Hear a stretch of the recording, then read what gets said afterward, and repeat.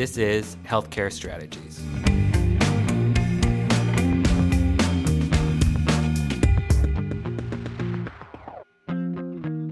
Hello and welcome to Healthcare Strategies. This is Kyle Murphy, Vice President of Editorial at Xceligent Healthcare Media. And today we are joined by Alan Swenson, Executive Director of CareEquality, a national level trusted interoperability exchange framework that enables health information exchange between and among health data sharing networks. Alan, welcome to the podcast. Great. Thanks, Kyle. Definitely happy to be here and looking forward to the discussion. So let's talk about CareEquality, where it's at. And the organization's been around for more than a handful of years. Where is the organization now, and what are the top priorities kind of moving into the new year? Yeah, great question. I mean, we've definitely been around for a number of years now. And one of the big things is we're just seeing a huge increase in the volume of exchange and looking at additional ways to continue to increase participation and increase that exchange. Our first exchange was back in 2014. And back in the beginning of 2020, we hit the 1 billion documents exchanged mark. Later in 2020, we hit the 2 billion document exchange mark. And we're looking at some of the more recent numbers, but I expect we easily passed the 4 billion mark in 2021. We're currently in the process of working with implementers of the CareEquality framework to improve reporting of metrics. But based on some of the most recent numbers that we see, it looks like we're probably well over 300 million documents being exchanged on a monthly basis between largely provider organizations participating in the CareEquality framework. And so a lot of the focus historically has been provider-to-provider exchange. And we're seeing, like I said, huge volumes of documents being exchanged around. So a lot of the focus moving into 2022 is expanding that beyond just providers exchanging CDA documents for treatment purposes. We've got some work that's going to be starting up here in January, focusing on payer-to-provider exchange. We've got some requirements coming in 2022 for simplified patient access. We've got a number of patient apps and PHR, patient health record systems, that are already participating and are going to be expanding ease of access for those types of organizations, along with other forms of exchange. We have an implementation guide already for the use of FHIR through the CareEquality framework, electronic case reporting for public health reporting.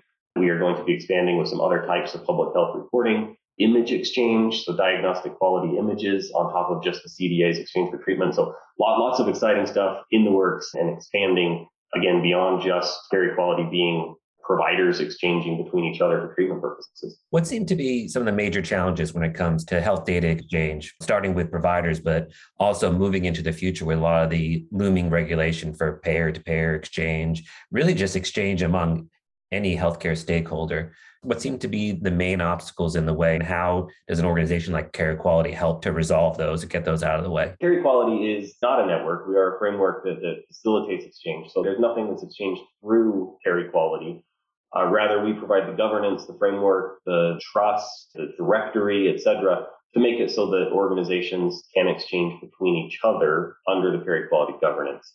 And so one of the issues that we struggle with is just making sure we have the right people at the table to create that governance and those policies, right? We started with a focus on provider organizations exchanging treatment purposes. And so we've done a lot of great work there because we've got a lot of providers, their EHRs, et cetera, at the table, those networks, HIEs, helping to create those policies. When we start talking about policies around how to improve patient access, how to improve payer access, et cetera, public health access, anything really outside of treatment, it gets difficult when you've got a bunch of provider organizations at the table talking about how they should be responding to payers, without the payers at the table explaining what they need and the policies that would benefit them.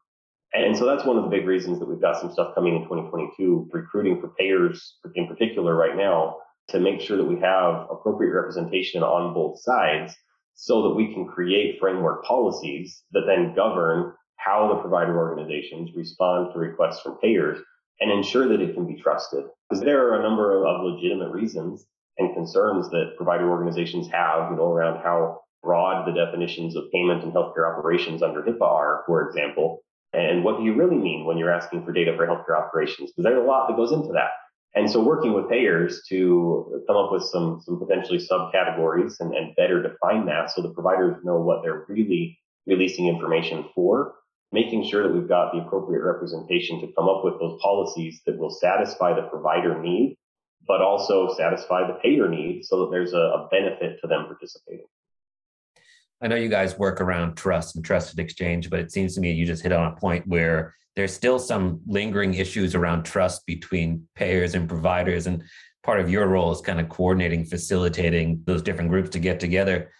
Do you find just getting these folks in the same room, that's an obvious starting point in terms of advancing interoperability, just getting these folks to get on the same page? Yeah, absolutely. I mean, I've been involved in interoperability for many years. My entire career has been data interoperability.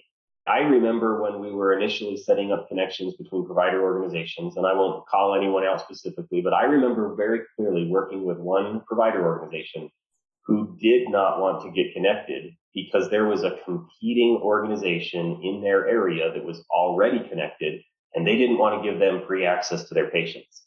But we're past that at this point. For treatment purposes, providers have realized that no, the whole competing and not sharing with each other, I mean, that doesn't work. We've got obviously information blocking regulations that are putting more of a stop to some of that, but we've gotten past that point.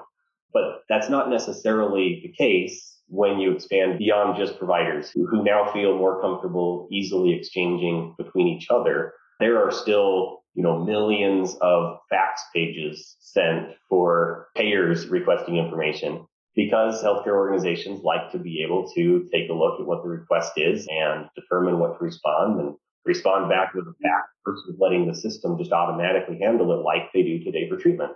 And so getting to the point where we have everyone at the table understand what's needed on the payer side or on the patient side or on the life insurance side, whoever else it is that needs information, and then come up with the policies that also satisfy the concerns of the providers makes it so that we can get all of this automated and allow the infrastructure that exists and is being used for treatment-based exchange today to also cover all of those other forms of exchange and get rid of the need for one-off agreements and millions of fax pages and everything else, and just let the system handle the requests appropriately.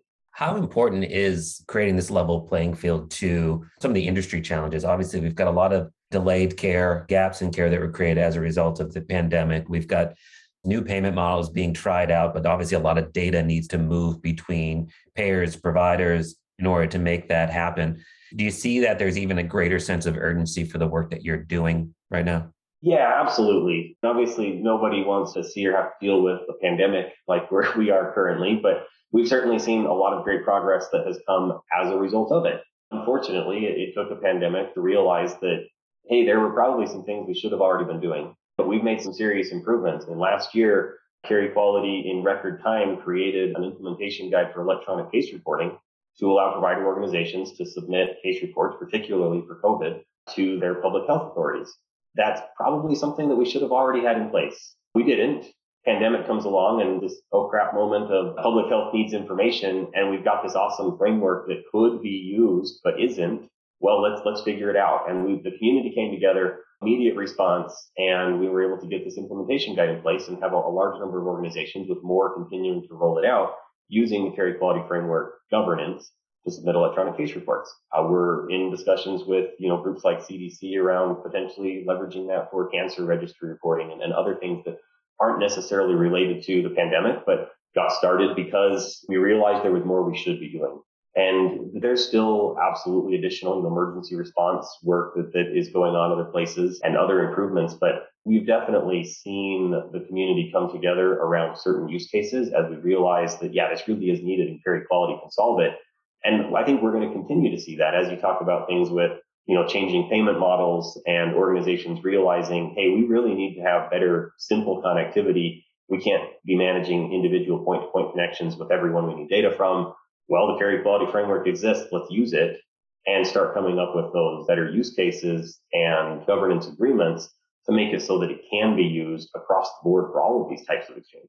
There have been some proposed and potentially forthcoming kind of changes to HIPAA and privacy and security. They obviously have an impact on the type of information that's been shared.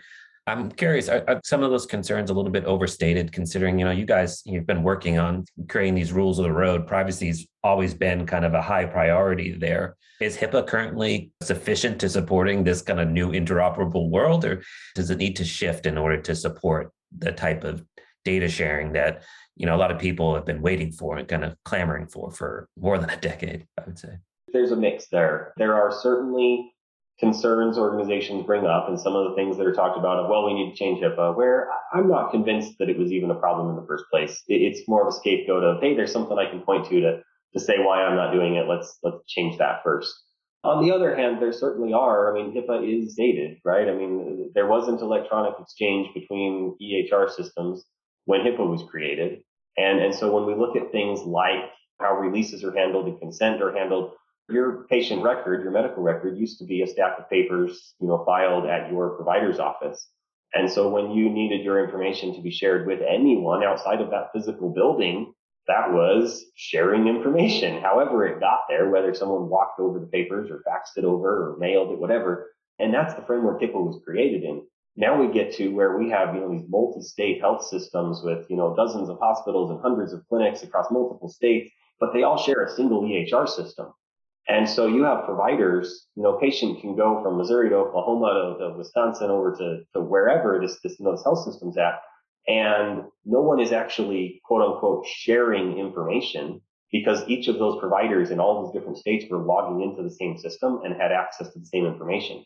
But then when the patient walks across the street to a competing health system, all of a sudden now it's data sharing and there's all these concerns around how health information is shared across systems. Well, I mean, hold on, you could go multiple states without sharing, but across the street now is. And so there are just things like that where the world and where records are stored and how records are shared is very different today than it was when HIPAA was created. And so I think there are certainly places where updates are needed to match what the current state of health data information and sharing actually looks like. And last question I have for you is one of the things I commonly hear is that interoperability is constantly shifting the goalposts. How much of a challenge is it to consistently be updating these standards, be working with these different stakeholders to keep on pushing some of people's expectations forward to make sure that we get closer to achieving that fully integrated health system that was theorized years ago, but folks have been really making concerted effort to realize in this coming decade? That's a great question. And actually, I wrote a blog a couple of years ago, I think now,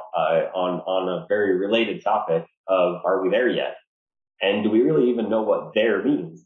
Talk about the changing goalposts and we keep kind of moving what we mean. I often joke about Princess Bride, Inigo Montoya, you keep using that word. I do not think it means what you think it means. Interoperability is this word that gets thrown around all the time, but I think we all have a general idea of when someone says interoperability, what do we mean? But I would expect that if you ask someone to actually define for them interoperability and took a poll of, 100 different people, you're probably going to get 100 slightly different definitions because I don't know that we have firm agreement on what are we really trying to get to when we say interoperability, and when do we get there and say we did it, right? We've achieved interoperability. And is that even something that we're going to get to? And that's difficult because we keep changing what the definition means and what the goalposts are and where we're trying to get. Ultimately, what I want to see is that interoperability isn't a word that anyone other than myself and those helping to create the rules even needs to know what it means. No doctor should need to care about, do I have sufficient data interoperability? Rather, I'm seeing a patient and there is information in my system about this patient. And where that information came from is irrelevant.